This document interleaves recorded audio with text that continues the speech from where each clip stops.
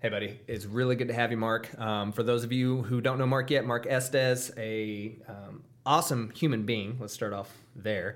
But then also, emergency medicine physician, owner of a regenerative medicine company. So many things. I'm going to let the people hear it from you more. But what I'm so excited to have you on here for, Marc, is that idea. We're talking about physical wellness today, right? And what's unique about you that not a lot of other people see is you see both ends of the spectrum within a week.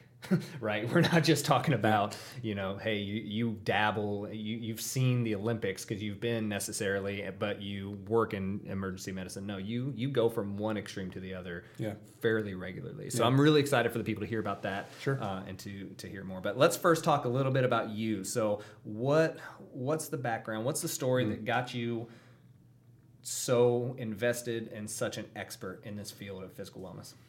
Thanks for having me on, Lucas. So like you said, I'm an emergency medicine physician and have been so for almost 25 years now, I guess. And then kind of recently opened up another practice doing regenerative and restorative type medicine. Probably, some of the background in that is having done emergency medicine for so long, we're really, really pretty good doing things like sick care here. And I kind of got a little bit tired of all the sick care, not so much healthcare in our country. So that's kind of what led me down that road. And then, personally, the idea of longevity and being able to, do things with your life. I mean, I've done, things like, Ironman triathlons or ultra marathons, just being able to be functional in life led me into a lot of just personal research and things and how one not only lives longer, but lives healthier. And so I try to share that with a lot of my patients in the emergency department and in Pure in my other business.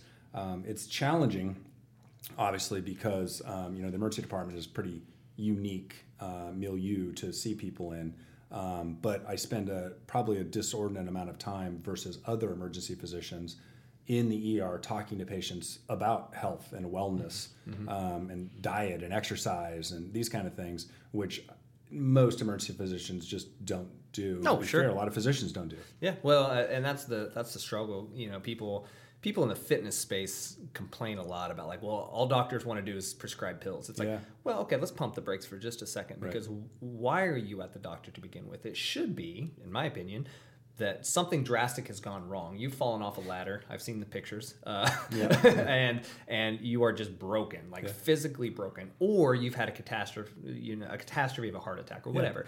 You've gotten to the point where I always use the analogy: you need a lifeguard, right? Like you're past the point of needing swim lessons. You need somebody to come in and save your life. But before you needed the lifeguard, you probably needed the swim lessons. Yep. And so couple that with the fact that most people want a quick fix. So what do they want? They want the pills. They want the things that just quickly make them feel better. And so you couple, years, 25 years of doing that. After a while, you're like, okay, I'll just give you the pill because that's why I know you're here. And that's what I loved about you is you tell me those stories of getting the lacrosse ball out. It's like, do you want a Band-Aid or do you really want to fix this lower back pain? Yeah, that's right. And so let's talk about that. For sure. Yeah. I mean, there's a lot of people that come in with just, what maybe the average person would be shocked at what people come into the emergency department for. It is really surprising. When I talk to other people who don't do emergency medicine, my dad, my friends, and I tell them about some of the people I see, they're flabbergasted by what folks will come in for, whether it's my back's been bothering me for 6 months or my knee's been hurting me for a year and a half, or I've had a sore throat for 30 minutes. And they come into the emergency department for these things, as opposed to what you would expect as a normal, rational human being of, I'm having chest pain, I have abdominal pain, I fell off a ladder, I got hit by a car, whatever. Yeah, that is part of emergency medicine, obviously, but it's a relatively small part of it. And some of that is a function of just people in our society in general.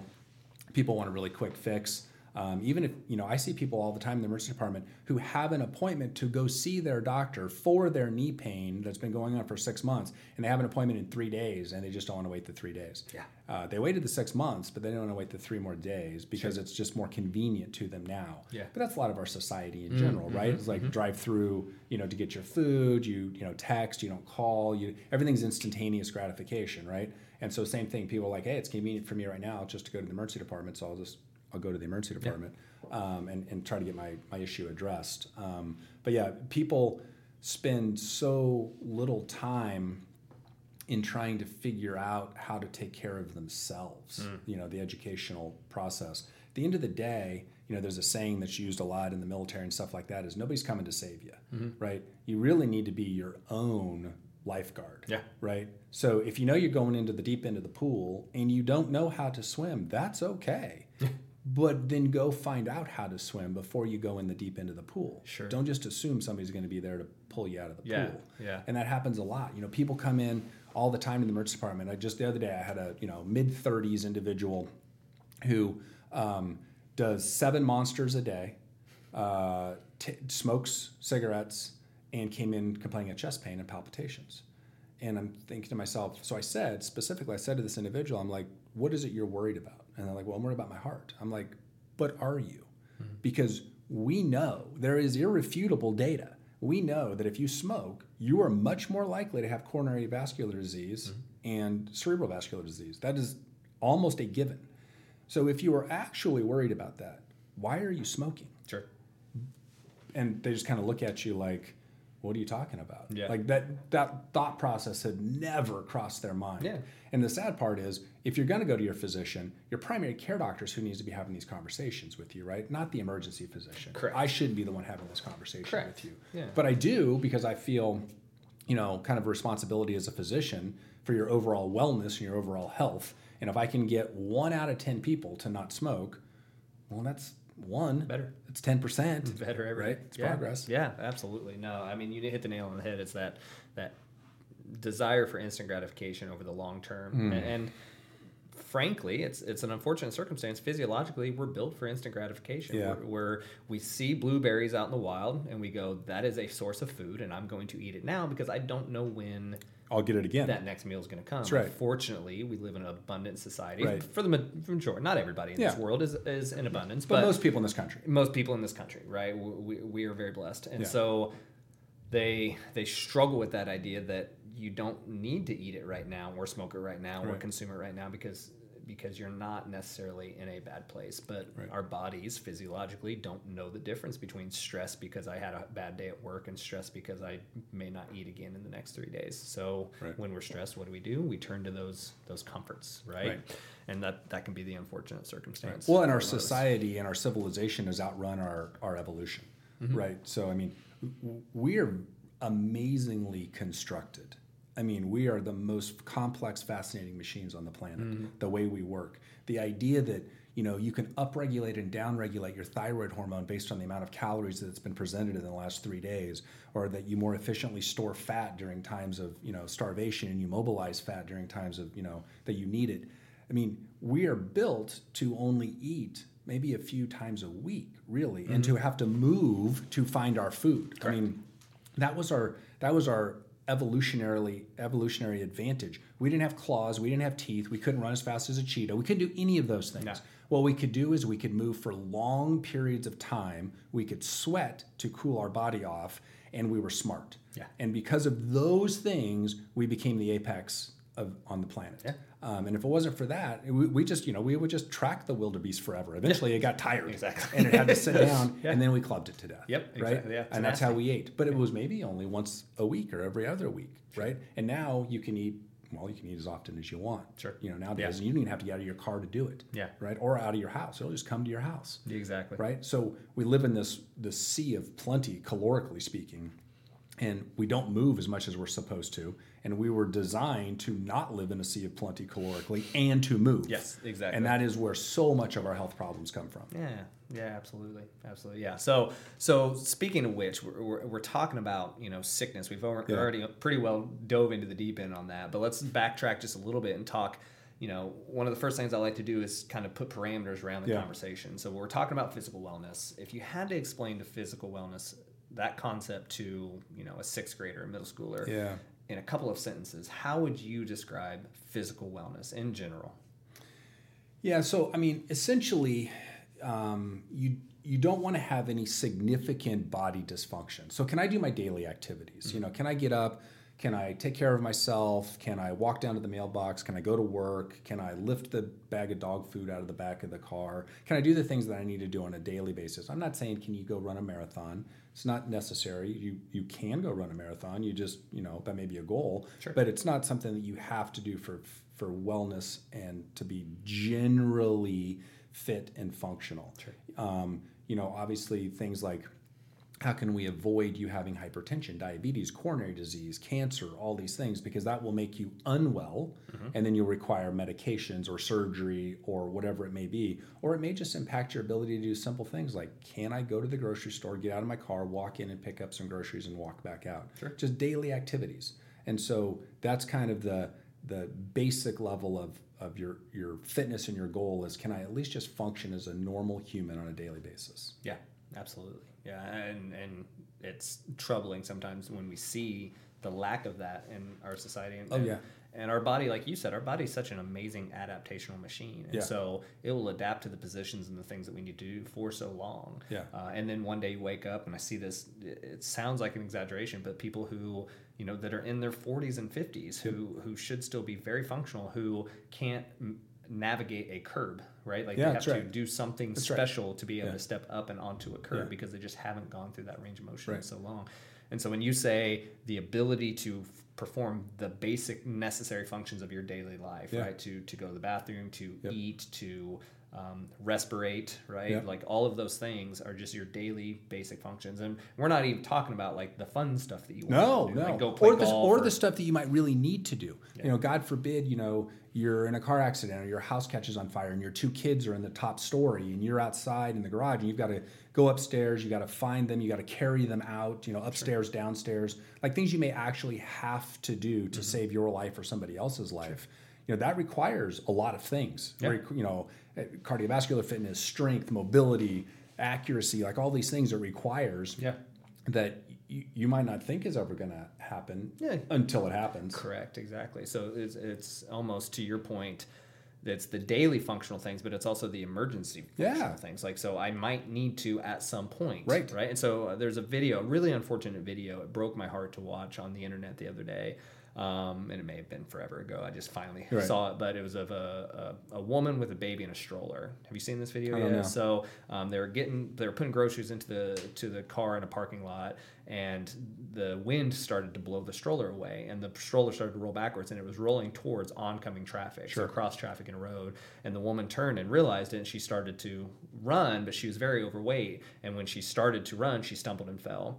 And then proceeded for the next, and this stroller was not rolling fast, but for the next 45 seconds almost, she couldn't get up. She couldn't get off of the ground and from a basic, what we would call a lunge position.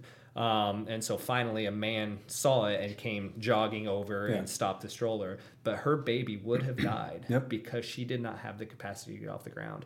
And I'm not judging her whatsoever, because she went through her life believing that wasn't a necessary thing. She never comprehended that one day she would have to get off the ground and she couldn't. But it is exactly what we're talking about. Absolutely. It's the inability to perform basic human functions necessary to live your life. And to your point, which is kind of an aha moment, is to perform things that may come up that you need to be prepared for. And life can throw a lot of things your way, of course, right? So like, one guy had to run 2 marathon to tell them about the oncoming invasion, right? So did he know he was going to have to run 26 miles? No, but could he? He did. Yeah. I think he died later. He died right afterwards. but he died with a purpose. But the point is you'll never know what life's going to throw your way. But if you're consistently improving your physical capacity, you'll be more prepared. That's right. So physical preparedness. And the problem is too, and we can really get into the weeds on this, from just a physical ability standpoint. But the things that you can do and you take for granted being able to do when you're 25, 35, maybe even 45, will be things that you can't, if you don't do it the right way as you age, will be things you can't even dream about doing when you're 75 or 85, right? And so you have to decide how long do I want to be able to live what I consider to be a normal life. Maybe you like to play golf. Maybe you like to go hunting, like whatever it may be, right? But at some point, you're physically not capable. You don't have the strength, the cardiovascular ability, the VO2 max to be able to, walk, at the golf course or to go hunting or whatever it's going to be. But if you don't do the maintenance throughout your entire life, you can decide at 70, I'm going to start to get fit. And we can improve your VO2 max at that age. We can improve your strength at that age, your fast twitch fibers versus your slow twitch. But that's all is improvable at that age. However, it's a whole lot easier if you started when you were 20s, 30s, and 40s. Correct. We talk about the 8 dimensions of wellness, financial wellness. It's a lot easier to save for your retirement when you start when you're 20 than when you start. Yeah. It's just harder because you don't recognize the urgency at that point. That's right. And just like time's a benefit to people, both from a financial standpoint and honestly from a physical standpoint. If you've been training, been eating right, been taking care of yourself, sleeping appropriately, all the things you're supposed to do all your entire life, that has a massive benefit. Conversely, if you haven't been doing all those things in your life, that has an equal or greater detriment. Sure. So if you spent all your money and you decided, I'm 65, oh no, I don't have any money for retirement, you can start, but it's going to be really hard and you're in a deep hole. Yeah. And you can get into a physical hole as well. Exactly. Yeah.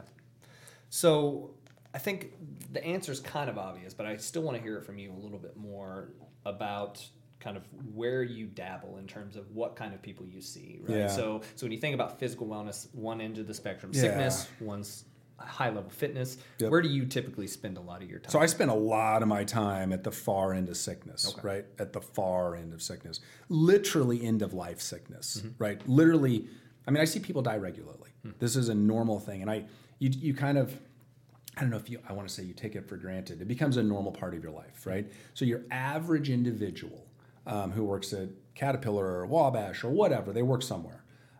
If they, saw somebody, a coworker, a friend, a family member die in front of them, that would be something they remembered most of their life. Traumatic event. A traumatic event. If they saved somebody, they did Heimlich on them, they did CPR, they put a tourniquet on because they were bleeding, something like that, they would tell that story to their grandchildren, right?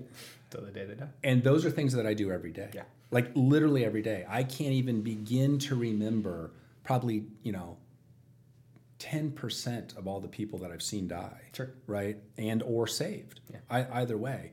A lot of the ones who die, some of them are just horribly unfortunate and horribly unlucky. Mm-hmm. They did nothing wrong and they died. They got hit by a car. They got hit, by whatever. They had cancer at the age of 32 and they did nothing wrong. There's a lot of things. But most of the people who I see die, who aren't kids, aren't pediatrics, right? Sure. Most of them, it was a very preventable situation. Now, not by the time I saw them, it was too late. Sure. By the time I saw them. Yeah. But it was a very preventable situation. It was, we talk about the 53-year-old obese smoker who's hypertensive and diabetic, and he has a heart attack and he dies at 53. And all of his friends are like, "Oh my gosh, this is so sad. It's so unfortunate." I'm like, it's completely predictable. Yeah. How did you not think that would happen? Sure. That was the most likely result. If he hadn't had a heart attack at 53 or 56 or 62, and he had lived to be 98, that would be highly unlikely, and that would be genetics. Remarkable, right? This isn't remarkable that he died. He did all the things. Is it remarkable if you bought a brand new pickup truck and you drove it 75,000 miles and you never changed the oil and the engine blew up? Yeah. Would this be shocking? Yeah. Of course it's not shocking. Sure. You knew that was going to happen. So we change the oil in our pickup truck when we buy it. But we don't change the oil in ourselves. Yeah. We don't take care of, we do more maintenance on our house, our lawn, and our car than we do on us sometimes. Yeah. Which is sad. So I see the far end of the spectrum, and the really sad ones are not necessarily the ones that die, but things like, so let's say you've got a, 55, 60-year-old, or even a 40-year-old, morbidly obese, sick individual who, let's say they weigh 400, 500, 600 pounds. They sit in their bed or their recliner at home, and they end up having a stroke, or they get an infection and sepsis, and they end up sitting in their bed and in their recliner, in their stool and in their urine for sometimes days until somebody finds them and brings them in. And they're frequently not dead, but they've been, they're dehydrated. They've got rhabdomyolysis from muscle tissue breakdown. They've been sitting in their own stool and urine for days. They've got sores on their body. I mean, can you imagine a more, kind of bottom of the spectrum Yeah.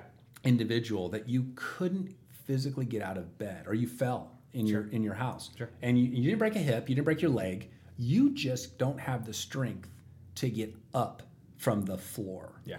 And you laid there for days. Yeah. That's sad that the human can get in that condition. Sure. But it happens all the time. I see that every week. Yeah. That's normal. Yeah. Yeah. Sadly. Yeah. Yeah. It is unfortunate. And one of the things that in the fitness world I struggled with, because I try to be an extremely empathetic human being, right? I try to see it from everybody's point of view. And so, again, it's not as much a judgment of those people as much as what got them there, right? And one of the big pushes in the fitness world for a long time was the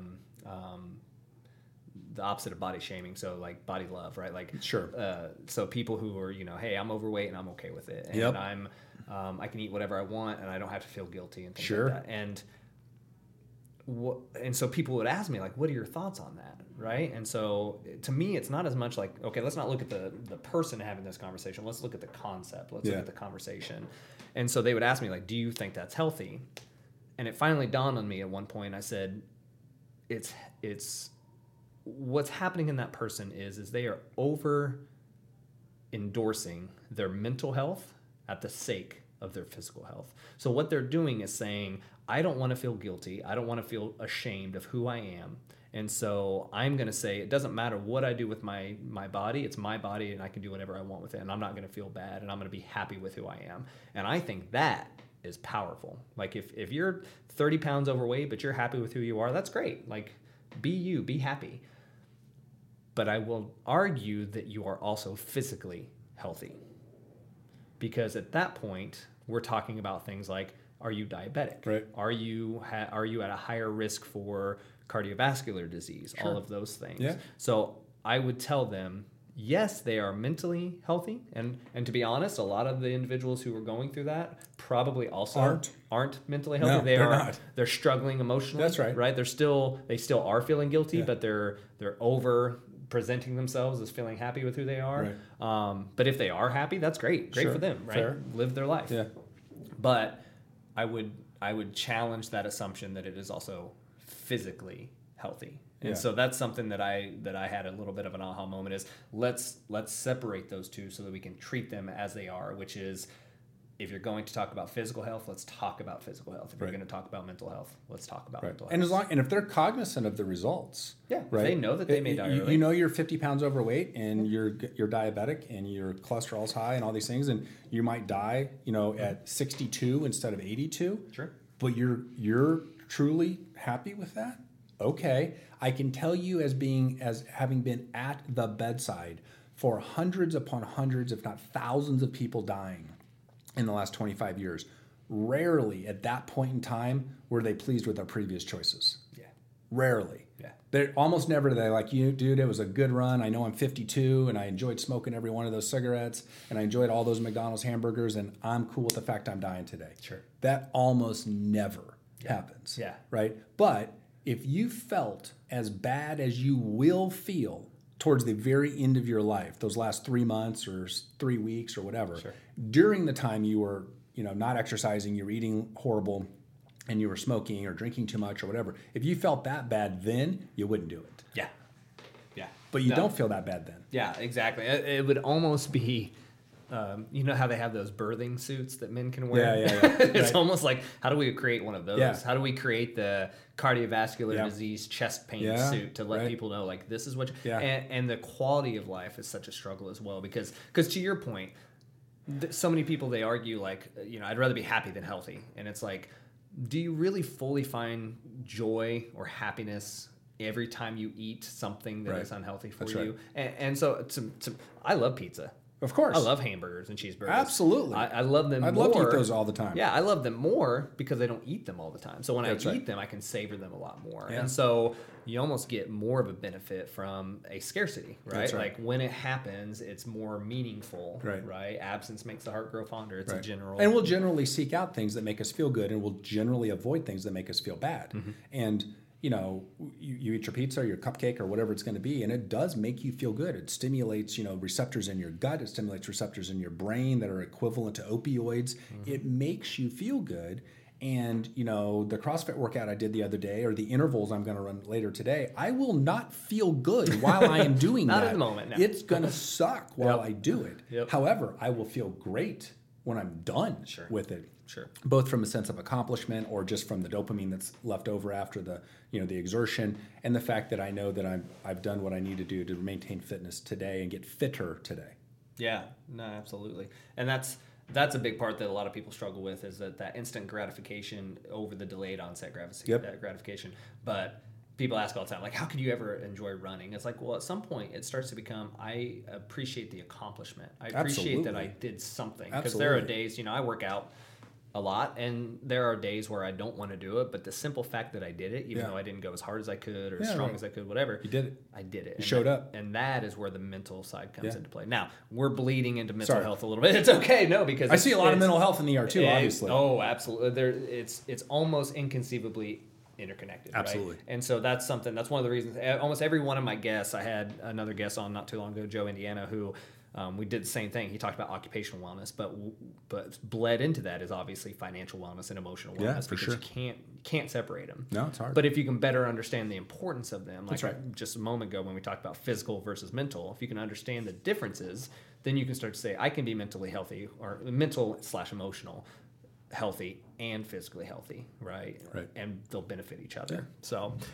So you obviously work a huge part in the sickness end. Now you obviously too dabble in the fitness, both with yourself and doing all the Ironmans that you've done, and obviously we won't have today to dive into all the things you've done. We'll do another podcast just to talk about the awesome stuff that you've done in your life. But you dabble into the fitness end. We'll get to there in a second. But what general qualities of an individual who is sick, physically sick, and we'll talk about kind of the very lowest end of that spectrum. We've talked a little bit about it already. Yeah. But what are some of the general qualities of an individual who is absolutely sick in the physical wellness space? So, barring just horrible misfortune, you're 28 and you get diagnosed with breast cancer, right? You did nothing wrong. Yeah. You just got it, right?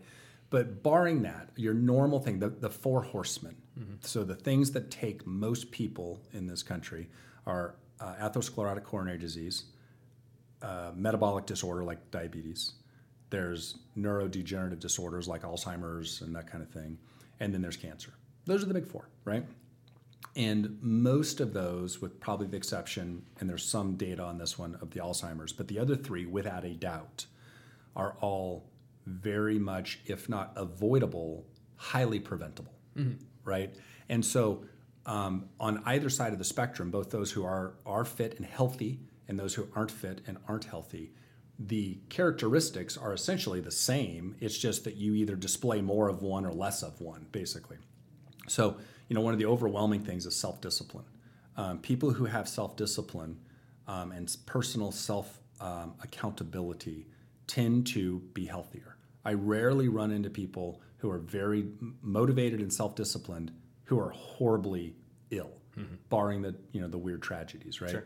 But you're rarely going to run into the guy that smokes and drinks too much and is overweight and diabetic and all those kind of things. It's just less common.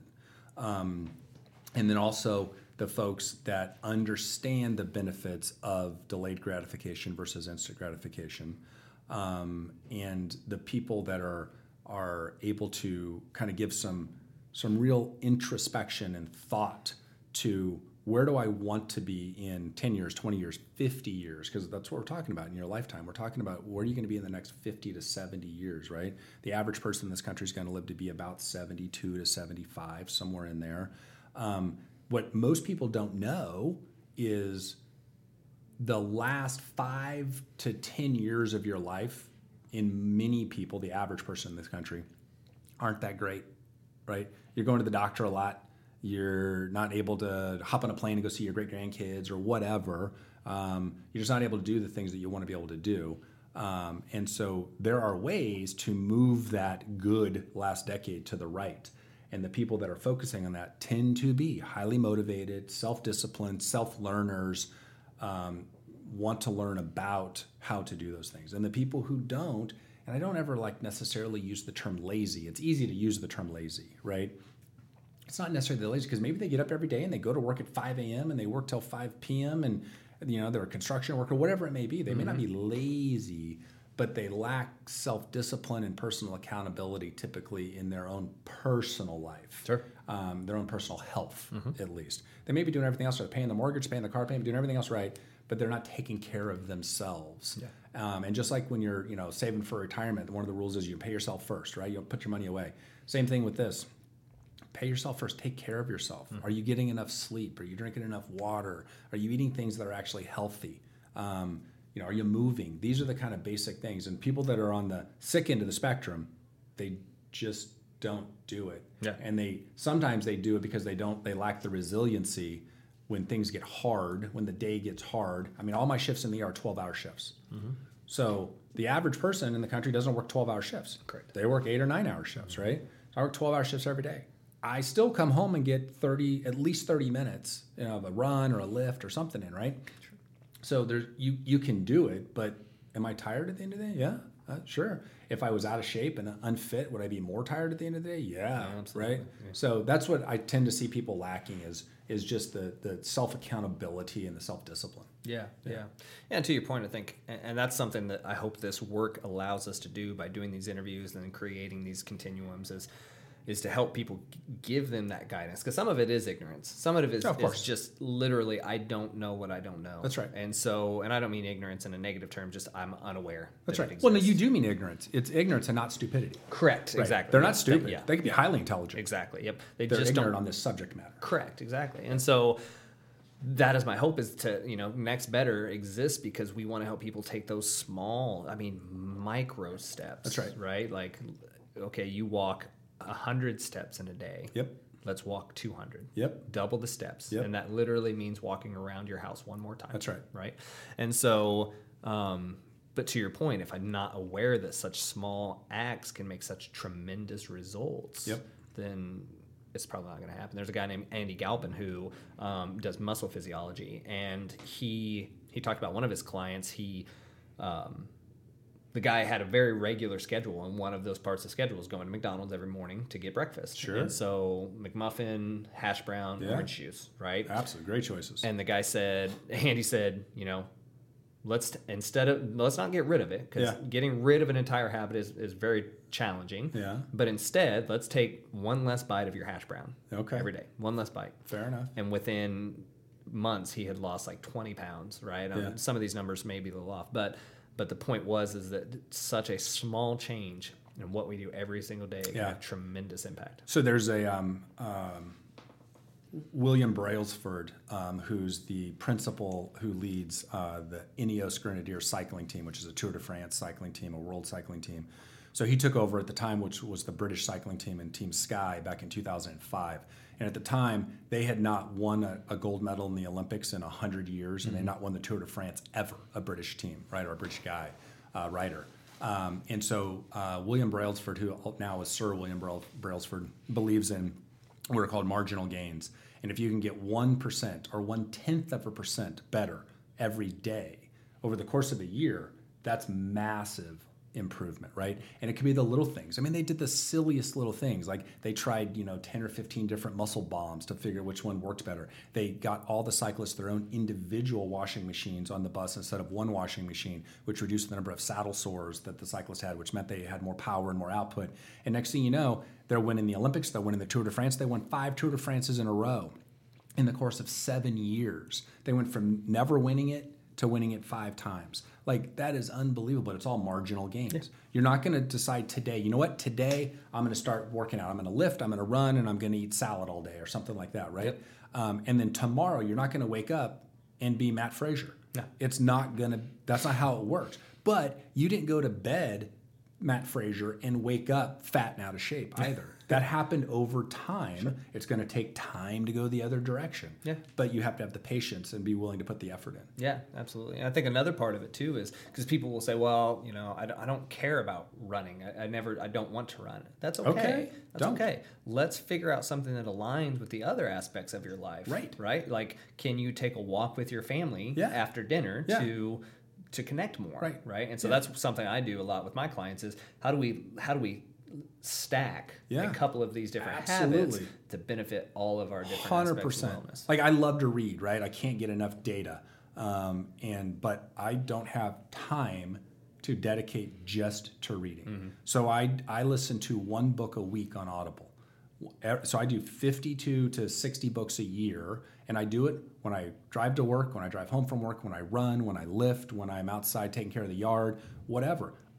Because that's a way I can get two things done at the same time. Correct. And I can continue to learn without sacrificing my workout time or something like that. Yep, absolutely. Yeah, there are ways to do it for sure.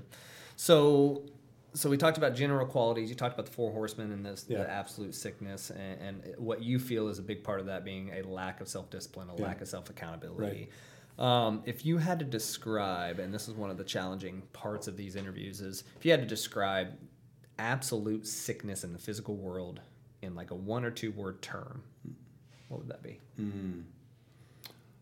I would say utter physical dependence on another individual. There are people that we admit to the hospital or that are in a nursing home who, were it not for the caregivers in the nursing home or the nurses in the hospital or whatever, they literally would just die. Yeah, they would just die, cease to exist, right? It could be the 95-year-old. Fair enough. That person's had a good run. That's kind of the end of life. That's how it works. Or it could be the 45-year-old who had a stroke, or is on dialysis. And if they don't get it, they die. So they're utterly dependent on somebody else for them to live. Yeah. Now, I'm not talking about a 2-year-old or a 2-month-old. These are different things. We're talking about adults. Correct. Exactly. Yeah. Almost sounds like you're saying physical incapacity. Yeah. Right. Like a lack of capacity in your physical abilities. Yeah. You literally will die if this individual or potentially this machine doesn't keep you functioning. Yeah.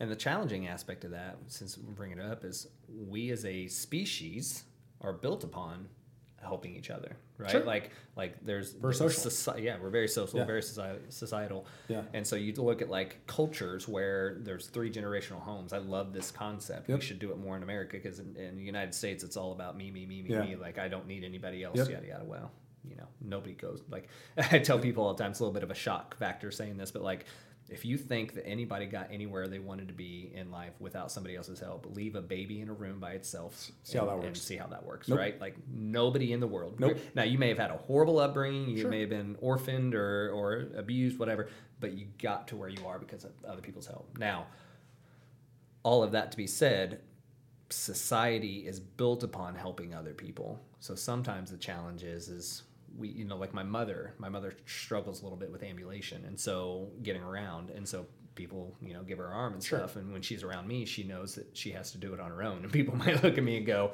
what a jerk. And I'm like, no, because I understand that at the end of the year, we're going to go to Disney World, and my mother wants to be a part of that. Yep. And to help her all the time will deprive her of the opportunity to be mobile on her own. That's right.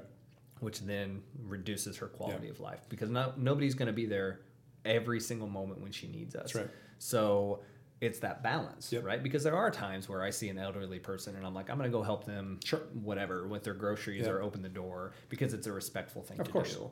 But then there's also that other half of the coin, which is we need to be able to do it on our own.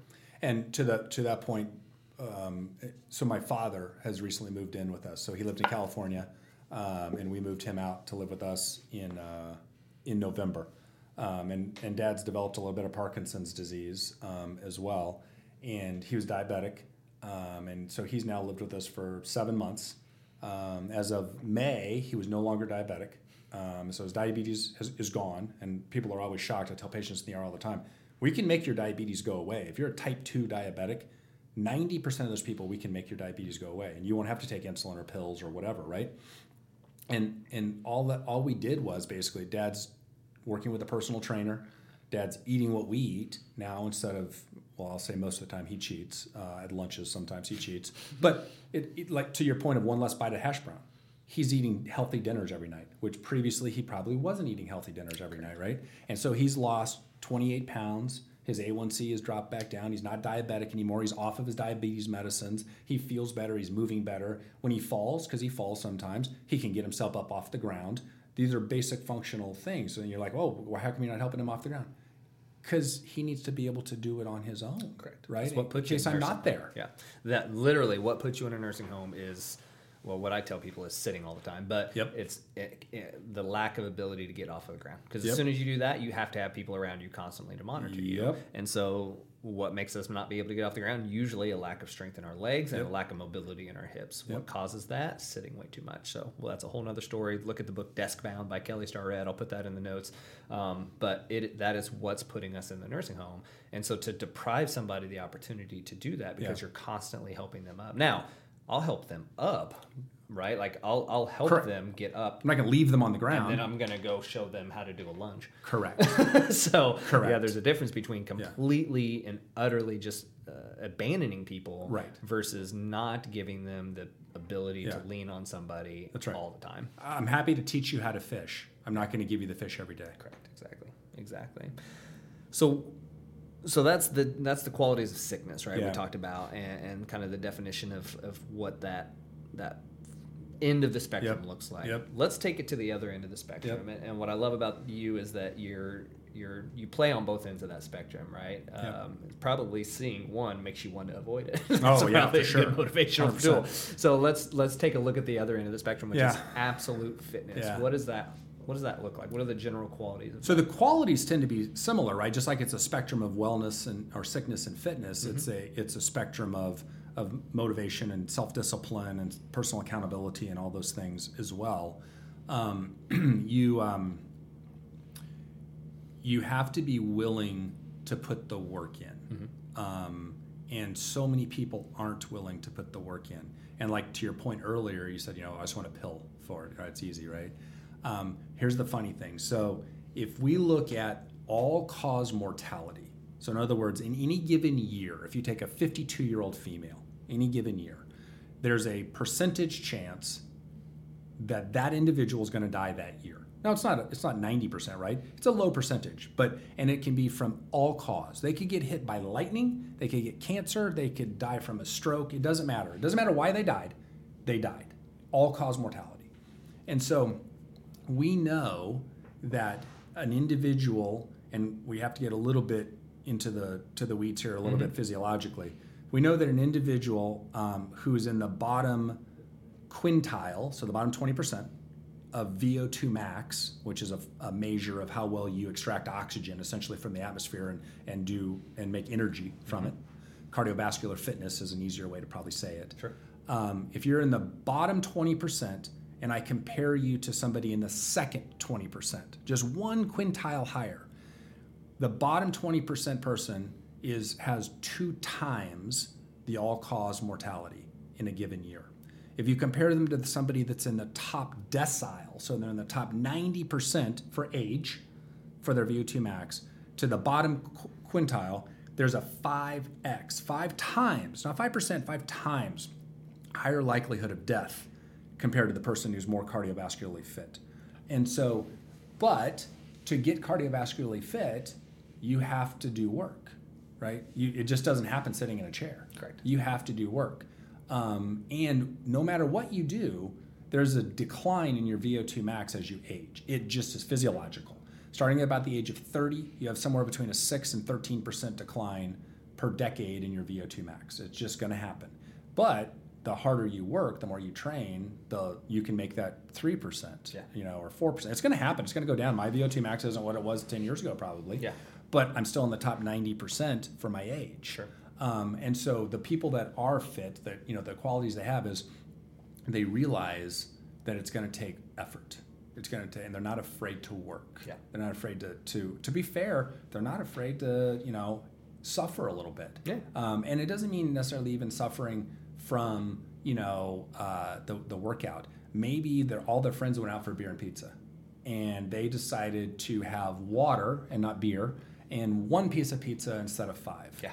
And that's a version of suffering. Yeah. Because they wanted more, but they didn't. They had some. denied themselves. Suffering even could be a strong word. Sacrifice. Sacrifice, right? Like sacrifice right. to a degree of something that you didn't need to begin with. Right? That's It's right. not like you're sacrificing a child. Correct. Like, you're not giving away your children to somebody. Right. Like, it's something you didn't need to begin with. You didn't need the beer. There's a concept in the Japanese culture called Hari Hachibu. I probably said that horribly. I'm from Indiana, forgive me. But Hari Hachibu is this idea that you only eat until you're 80% full. Yeah. And so there's literally, like, they say it before their meals because that is such a powerful way that they have through the eons. That's right. Determined that it's a way to eat healthily. Like, you only eat until you're 80% full. Like, you don't stuff your gills. Right. This is from a book called Ikigai, which is all about the blue zones in Japan, which are, the highest level centenarians.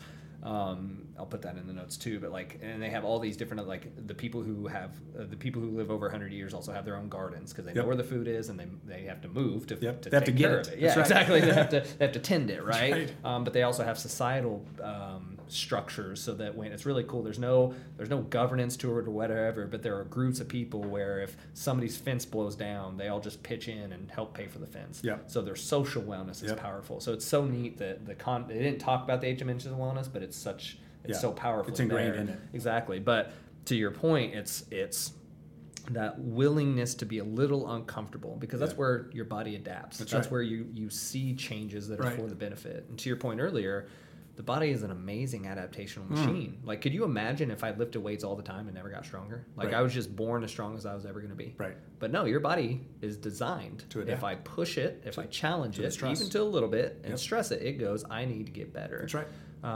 And we can do that there. We can do that in all aspects of our fitness. Right. And so, it doesn't have to take much, but it does take some. Right. I was at a SWAT conference in New York a year or two ago, and the keynote speaker was a relatively famous U.S. Army Ranger who's written a couple of books, one called On Death and one called On Dying, on Killing, On Death and On Killing. And so there's 100 SWAT officers in the room, and we're talking about different concepts and the concept of becoming comfortable being uncomfortable, which is something that we say all the time, right? And so he said, who here is familiar with this concept? And I raised my hand. He's like, why are you, and what does it mean to you? And I said, I choose to do things like Ironman or a hard workout or whatever, and I choose to be uncomfortable, and I'm become comfortable being uncomfortable because at that time I get to choose the parameters and I get to choose the start and stop times. If I'm going to go do 10 intervals today and for some reason I sprain my ankle on the 5th one, I don't have to do the other 5. If it's just that it sucks because it's hot and I'm short of breath, well then I need to suck it up and do it. I need to be uncomfortable.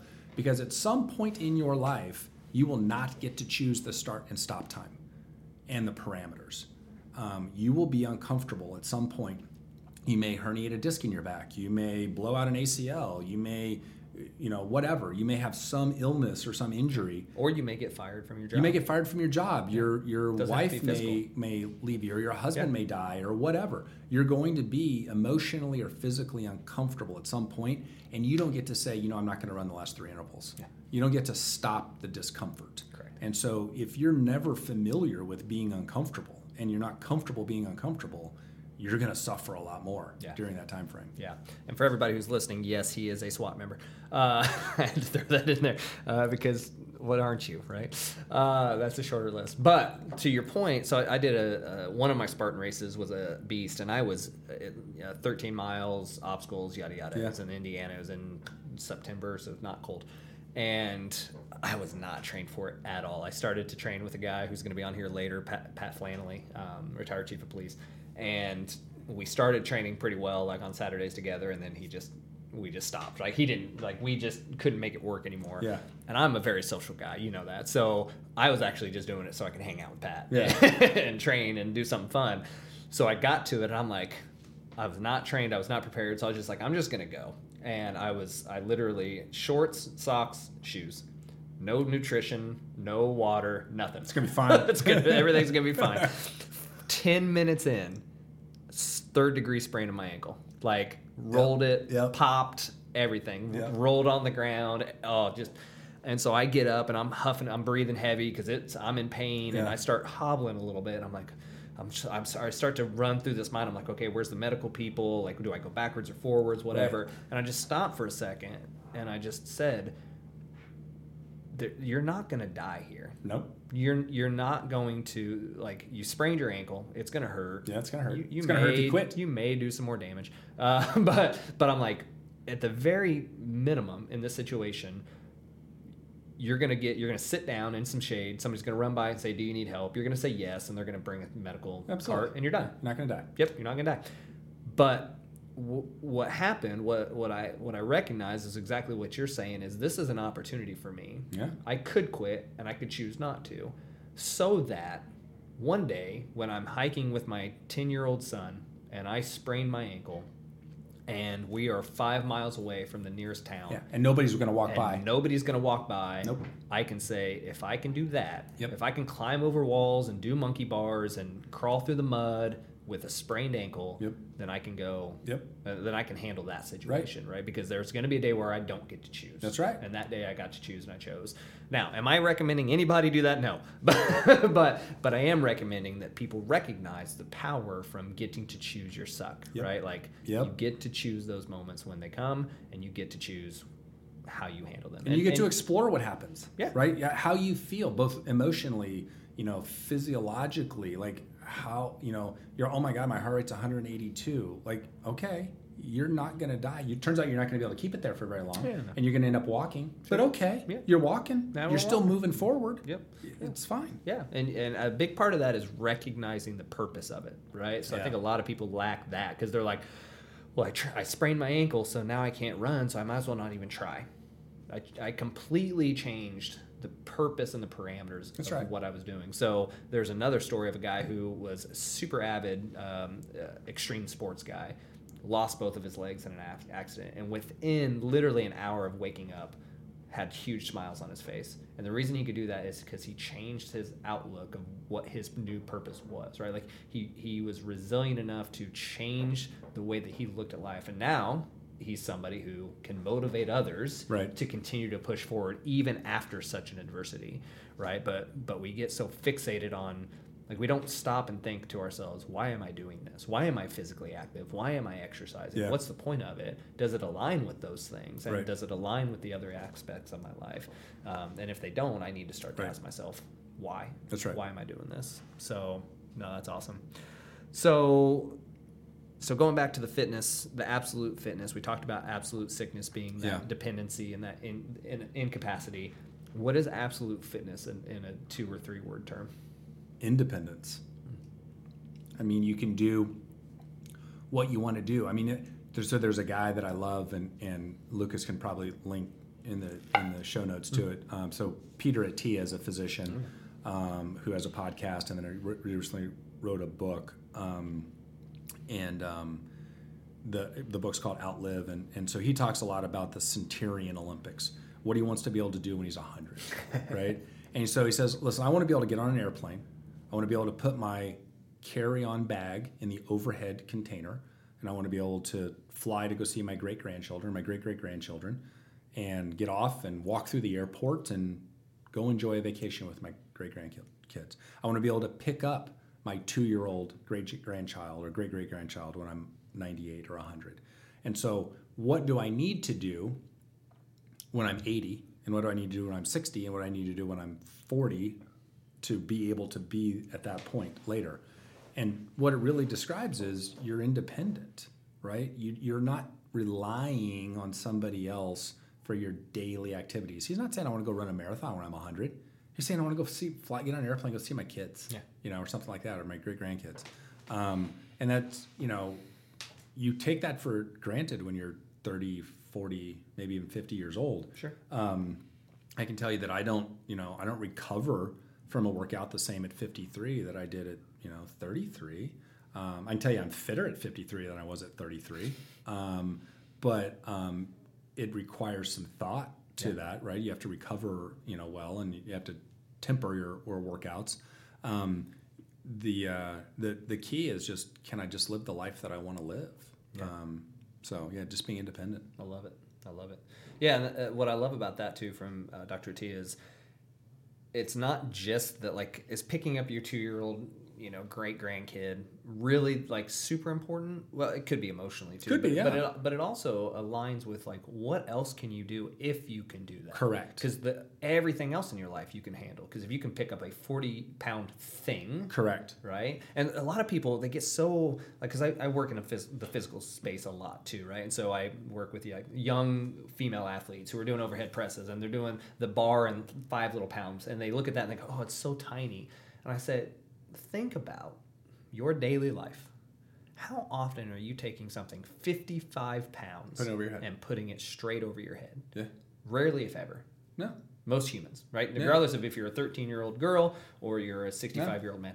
And so it doesn't take much, because I could get almost every human being, other than, barring that they have a horrible impingement of something in their shoulders, but I could get almost every human being, if they're over the age of 13, to lift a 45-pound bar over their head within a couple weeks. Sure. No trouble at all. Yeah, right. Right? It doesn't take much to be able to live that quality of life.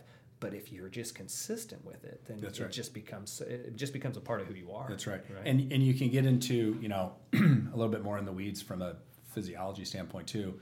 So, the VO2 max is so important. And like, just as basics, right? So just sit in a chair, just to sit in a chair and have this conversation, I need to have a VO2 max of 4 or 5 to be able to do that, right?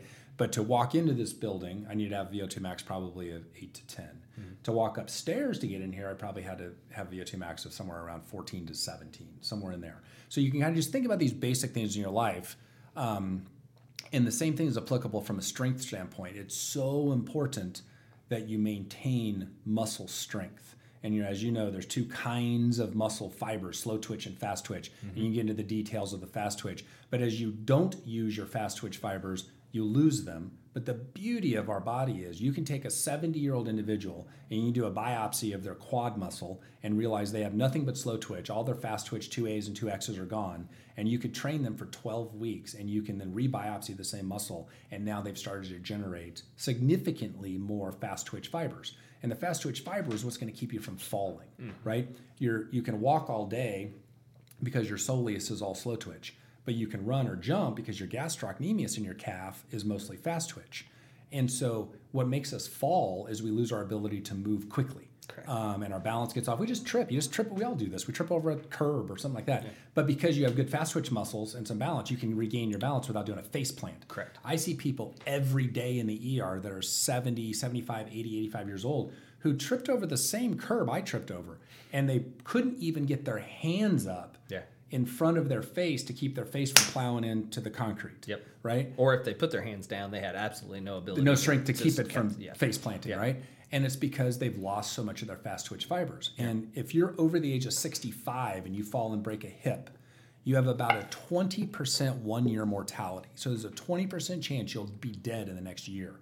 If you're over 75, you have a 50% 1-year mortality. So just because you fell and broke your hip, but it's not that the fracture didn't do it. It's not the hip break that did it, right? It's the fact that you were immobile for a longer period of time. You're in a nursing home. You got pneumonia. You got, muscularly deconditioned, cardiovascularly deconditioned. All these things happen very quickly. You get deconditioned much quicker than you get conditioned. Yeah.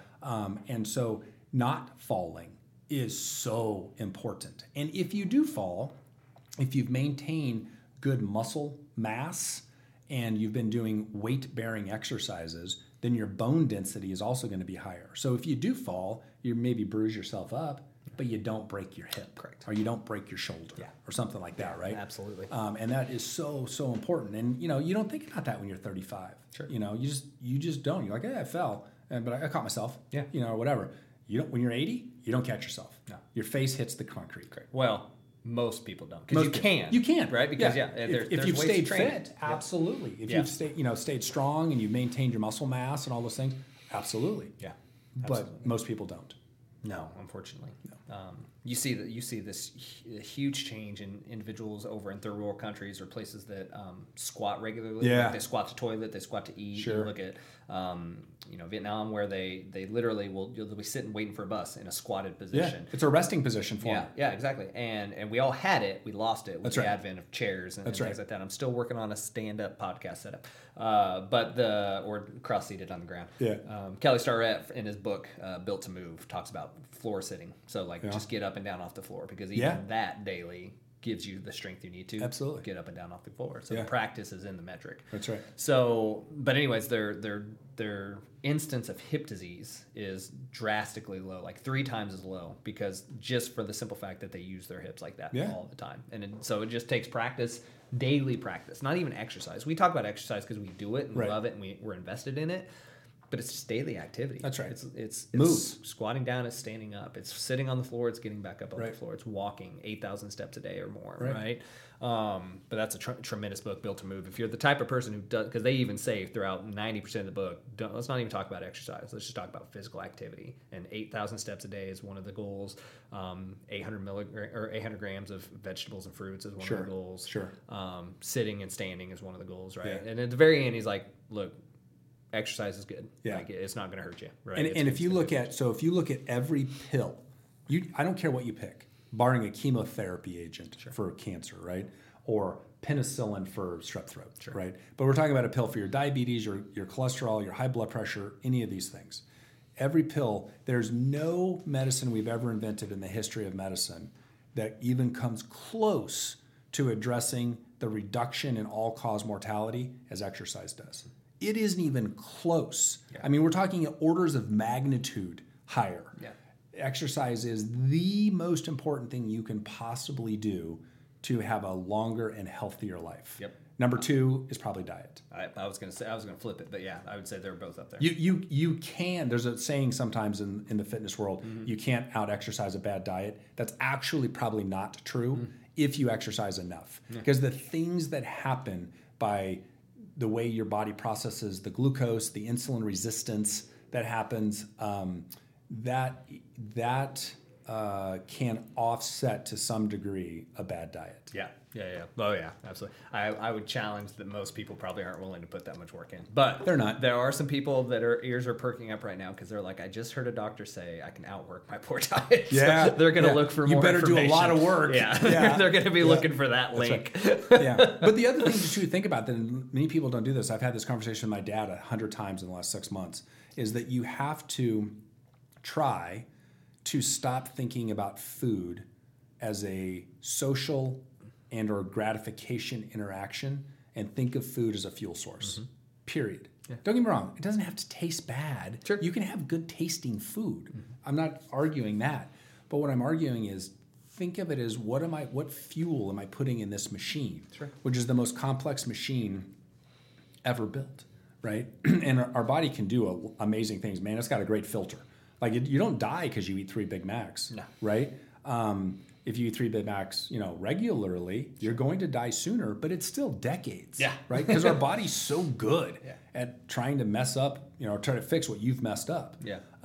But think of it as fuel. Yeah.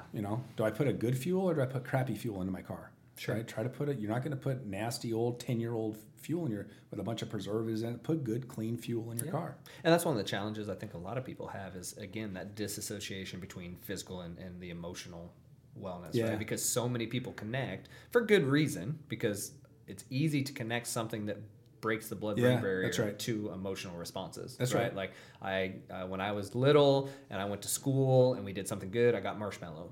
Yeah. So why do I love marshmallows? Because I associate them with something good. Yeah. Sugar tastes good. It Absolutely. breaks the blood-brain barrier, right? Caffeine tastes good. That's why drugs are so addictive, is because they make you feel connection. Good. Dopamine release. Yep. And so, it's very challenging to do that. And that's one of the struggles I had for a lot of people is like, well, I'm not willing to give up food that I like. It's like, okay, I can see that. What are you willing to give up? And if we took that conversation long enough, what am I not willing to give up is time with my kids.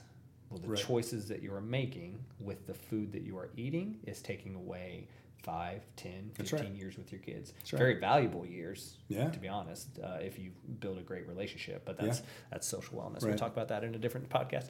Very powerful. So when you think about the attributes that you're measuring to determine where somebody is on the spectrum, whether it's sickness or it's fitness. And I want to get a little bit more nuts and bolts here, like actual things that are measured with tests, with surveys, with whatever. What are you measuring to determine people's sickness or fitness? So if we talk about the 4 horsemen again, and the 2 biggest ones that are so easily preventable are metabolic disorders and diabetes and atherosclerotic cardiovascular disease, ASCVD. And in the world, and certainly in America, the number one killer is atherosclerotic coronary vascular disease, right? Make it simple for some people. So you have plaque buildup in your coronary arteries or in the arteries in your brain, and you end up having a stroke or you have a heart attack, basically. And that either kills you or it certainly can debilitate you, right? If we did a few things correctly, and I say we, I mean as individuals, people, and we as in healthcare, we could take ASCVD out of the top 10 of killers in the United States. But it requires some things, right? It requires exercise. It requires not smoking. It requires not developing diabetes. And it requires treating lipid disorders down to a lower level. When you're born, we talk about HDLs and LDLs, right? And good and bad cholesterol. And we could literally spend an hour on the fact that is probably, it's just such an oversimplification. Sure. It all came out of a study in Framingham in 1978. And it was looking at, kind of people with their HDLs and LDLs, and did they have heart attacks, did they not have heart attacks? And we basically said, oh, you have more HDL and you didn't have as many heart attacks, so it's good cholesterol. Yeah. And remember, HDL is high-density lipoprotein, LDL is low-density lipoprotein. Fat, cholesterol, is not a dissolvable molecule in liquid, right? So just like when you have a greasy pan after you have, you cook and you put the Dawn dishwashing soap in there and it bubbles and it breaks up and emulsifies the fat, right? So fat does not transport through a liquid media very well. So our body's super smart, and we made high-density and low-density lipoproteins to bind to the cholesterol molecule, which shelters the cholesterol, the fat molecule, and it can transport through the bloodstream that way and get delivered to the liver or wherever it needs to be delivered to. But on any given day, or you could have a cholesterol molecule that's in an HDL molecule, and then later that day, a cholesterol molecule could be the same one, could be in a VLDL molecule or an LDL molecule. It just interchanges between the transport medias. Think of them as like, trucks semi-trucks on the freeway, basically. And so, but we follow lipids, and what is a more accurate way to look at it is what are called apoprotein B and apoprotein A. B's are the bad ones, the VLDLs, the LDLs, and A's are the good ones, the HDLs. And when you're a neonate or a child, your B's are exceedingly low. I mean, like 10, 20. And as we age, they start to go up. And some of this is, to some degree, genetics, but to some degree, it's diet and exercise that does that. So following somebody's and controlling somebody's lipids, which if you can do it with just diet and exercise, wonderful. Probably the most recent data suggests diet might not make as big a difference as we thought at one point in time, but they're still working on that. But if we can control the bad cholesterols, you're less likely to get deposition of plaque or cholesterol on your artery itself. And thus, you're less likely to have a heart attack or a stroke. And then with metabolic disorder or insulin issues and diabetes, let's keep it simple for folks. There's two big kinds, right? There's type 1 diabetics who are essentially going to be born that way. So they don't come out of the womb that way. But sometime in their early childhood years, their pancreas no longer makes insulin. And so if it doesn't make insulin, then you can't process the glucose, and your glucose goes too high, and you're diabetic. Type 2 diabetics, their pancreas makes insulin, but they're insulin resistant. So if you ate a meal, you ate a sandwich, and your glucose goes from, let's say, 80 to 200. Well, your pancreas senses that, it releases insulin, and the insulin is the key to let the glucose into the cell. So think of it as you're in a long hallway with like a hotel room or hotel with a long hallway and a bunch of hotel rooms, right? I need the key to open the door to let the glucose into the cell, because the glucose is required to make energy for the cell, ATP. And so what happens is, as you become insulin resistant, you go from needing 1 key to 2 keys to 3 keys to 4 keys. And so your pancreas is like, okay, I got to chuck out more keys. So it's making more and more keys all the time. But eventually, your pancreas is like, dude, I can't make any more keys. Like, this is all I got, right? And that's when you end up needing either oral medications or supplemental insulin that you go to the doctor for and we give you to try to lower the number of keys you need or just to provide you with more keys. But the problem with that is is that that's all an avoidable thing. We can take somebody who is going to develop diabetes, who's insulin resistant in the beginning or pre-diabetic, and we can fix that if we just simply control two things: what they eat and how much they move. Because exercise in and of itself is almost like a free key. It just opens up the rooms for you, and the glucose gets to go into the cell. Now, I used to think, and I think we in medicine probably used to think this for a long time, I would be sitting in a room or a restaurant, and I would look across the room and I'd see an overweight person, somebody that's just 30, 40, 50 pounds overweight. And I'm like, oh, they're diabetic. They're heavy, they're overweight because they're diabetic. Mm-hmm. It's actually the other way around. They're actually diabetic, or they're overweight because they're diabetic. Mm-hmm. So what happens is the cell that is the least dependent on the insulin key is the adipose cell, the fat cell. So you ingest more calories, more energy. This is all an energy equation. More energy than you need. And so your body's like, okay, I'm going to store that for later. It gets back to evolution. If I'm only going to eat once a week, if I'm going to eat a whole bunch, I need to store some energy for when I'm not eating. Yeah. So here we go. We open up the keys, and in goes the calories, the glucose, into the adipose cell, which turns it into fat, which is why fat has more calories per pound than protein or carbohydrates do. And so then later, when I'm not eating, my body can mobilize that fat, turn it back into energy, and I can move and hunt my woolly mammoth if I want to. Yep. But we're never not eating. Exactly, right. We're never not eating. So there's this endless supply of food that we aren't burning through enough unless you're, Michael Phelps training for the Olympics or something, right? Mm-hmm. And so as a result, you become heavier, you become fat because you have started to develop this insulin resistance, and it's not going into your cells as much. That's why, and probably everybody will now start to notice this, and they look around. I can't help but do it when I'm out. So when you see that classic person who's in their, say, 40s or 50s, and they have a massive core, a big trunk, they're just very, very heavy in their abdomen and their chest, but they have skinny little legs and skinny little arms. I refer to that as apple on toothpicks, right? That person is most assuredly insulin resistant and probably diabetic. Mm-hmm. They're somewhere on the continuum. And the reason is that the actual skeletal muscle cells in the legs and the arms are the ones that require the most keys to put the glucose into when you're not exercising.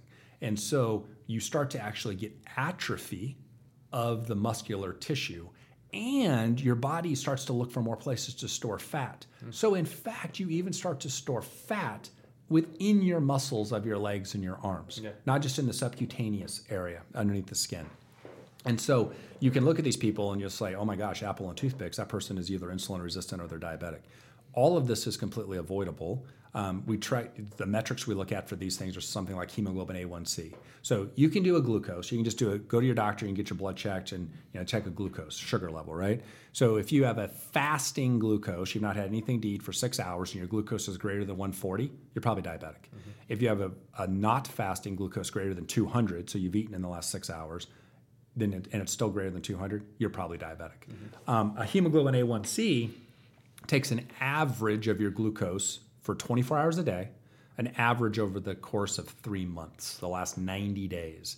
So to be fair, one of the reasons this was developed was doctors would take care of diabetics, and the diabetic person might have a sugar of 250 most of the time, but for the 2 or 3 days before they'd come in to see the doctor, they would be really good about taking their medicine and their diet, and they'd come in and have a sugar of 120. And we're like, you're killing it, you're doing good, you're not, it's not bad. That's but right. Your A1C happens to be 8.4. Okay. And so a normal A1C is somewhere between, call it 4.7 and 5.6, somewhere in there. When you hit 5.7, you're pre-diabetic, all the way up to 6.3, and at 6.4, you're diabetic. Now, the other problem with that is these are averages on bloods that has been drawn across the country in a country that is overwhelmingly obese and overwhelmingly pre-diabetic or diabetic. So our normal acceptable ranges are actually skewed to the sick side and not the healthy side, right? But we still use it. Yeah.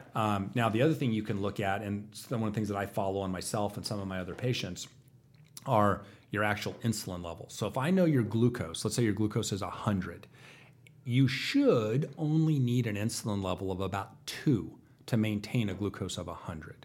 Now, we say an insulin level up to 14 to 16 is okay, but if I need an insulin level of 10 to maintain a glucose of 100, or I need an insulin level of 2 to maintain a glucose of 100, clearly I must have insulin resistance if I need a glucose or an insulin of 10 to maintain the same glucose. I needed more keys to let the people in the door, right? So that's actually a good measure. Now, do most primary care doctors look at this? Nope. Yeah. Nope. Guarantee you, they're not ordering insulin levels on people. Functional medicine doctors, longevity doctors, they look at these things. Okay. They'll look at insulin levels relative to your glucose, your hemoglobin A1Cs, all of these kind of things. Your primary care doctor does check your hemoglobin A1C. The downside is most primary care doctors don't check your A1Cs until you're much older in life and you're probably already down the road of diabetes versus checking it. It should be checked annually. Sure. I mean, even in your teens and 20s, because I have so many overweight kids now, right? I mean, not too long ago, I had a 6-year-old who weighed 196 pounds. There is a 0.1% chance that person is not going to be diabetic before they're 20. Yeah. But 30 years ago, if you were diabetic before you were 20, you were type 1 diabetic. Now you could be a type 2 diabetic and you could be 18, right? Because of the diet, the lack of exercise, the insulin resistance, and the subsequent diabetes, right? Sure. So we should check these things early on people and follow them regularly. But we do a bad job of that. Sure. But we could get into, you could get into a lot of discussion on why the system is built the way the system is built, right? Yeah. I mean, the system is built for you to be sick. It just is. Sure. All the drug companies make money. Yeah. What business isn't built upon customers that want their product, though? Right. Correct. That's here's better. They don't want it. They need it. Yeah. Exactly. They need it to live. Correct. Yeah. And so that's where I get frustrated with people who poo-poo on the medical business. It's like if you go to a gas station and you need gas, they're probably going to sell you things that's like they're going to sell gas, right? They're probably also going to sell car-related types of items. Right. And they're going to market to people who are probably low on gas, right? What's the biggest sign you see in the desert when there's a gas station? Next gas station is how many miles, right? So we can't really be mad for a company. Now, granted, do they take advantage? Sure, absolutely, right? But we could either get mad at them for selling their product, or we could do the things required to not need their product. Correct. And that's medicine 3.0, right? We currently practice medicine 2.0. I need you to be sick, and then you come see me, and then I'm going to give you a pill or 2 pills. Sure. And then, by the way, one of those pills is going to have a few side effects, and I might need to give you another pill for those side effects. And the next thing you know, my dad was putting his medicines for the month into his little pill bottles the other day, right? He had 20 bottles of pills on the table, right? Putting it in there. Yeah. And it's not like he's on chemotherapy or has cancer or something like that, right? That's not uncommon. People come see me in the ER all the time, and I'm like, do you have your med list? Do you know what meds you're on? Hopefully they have a list, because sometimes I see people that are on 40 medications. And I'm not talking about like vitamin C and vitamin D. I'm talking about just 40 medications, right? Yeah. And they're 53 years old. Sure. And so you talk about even just financially. Oh my gosh. What does that do to you, right? So like, okay, yes, let's talk about, let's get over, I don't like to exercise for a second and say, do you like to be able to afford the things you want? Right. You can't do that when you're on that many medications. No, you can't. Yeah. Okay.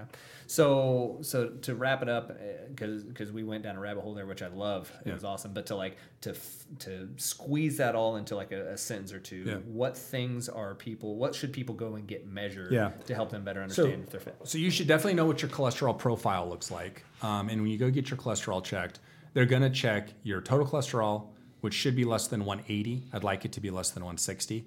Your triglycerides, which should be less than 150. I'd like it to be less than 120, but these are the norms. Your HDL, which I'd like it to be greater than 40, but it'd be nice if it was 50 or 60. Your LDL, which I'd like it to be less than 100. It's probably going to be a little higher than that in most people. And you'll get a VLDL, and that can vary in some folks, but it should be a lower number, like 20 or 30. If your doctor's really on top of it, they'll actually check your apoprotein A and your apoprotein B. That's a much better indicator of the types of cholesterols you have. Okay. If we're talking about diabetes, at a minimum, you have to have a hemoglobin A1C and you have to have a glucose. I would like it if you had an insulin level as well. If we know your insulin level relative to that glucose, that tells me a lot about your insulin resistance, right?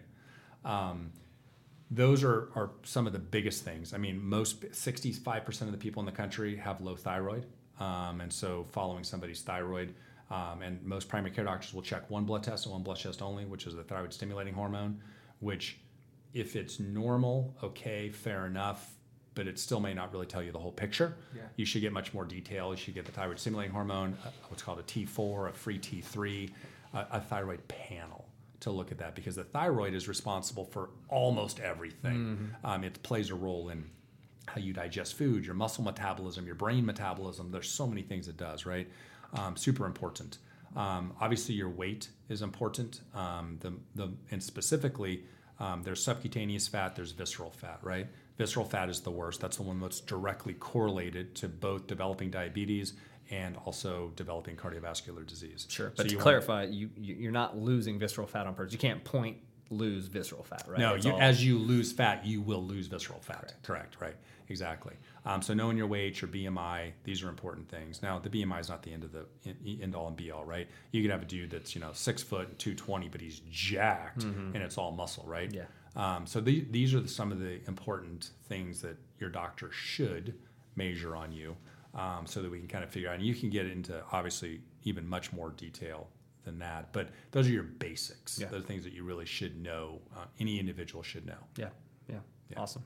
Mark, as we wrap up, is there anything you want people to know as they're listening to that either you're doing? Obviously, I'm going to be doing a shout out to pure regenerative medicine, because that's the opposite end of the people that you're seeing in the sickness space. But anything you want them to know, anything you want to share as we head out? Yeah, no, I mean, a lot of this just takes, personal accountability and personal responsibility. The data's out there, and if you can't get the data, go see a functional medicine doctor or a regenerative medicine doctor to start talking about some of these kind of things. Because physicians that go into that versus your standard sick care, they're actually truly invested in you trying to be healthy and live longer.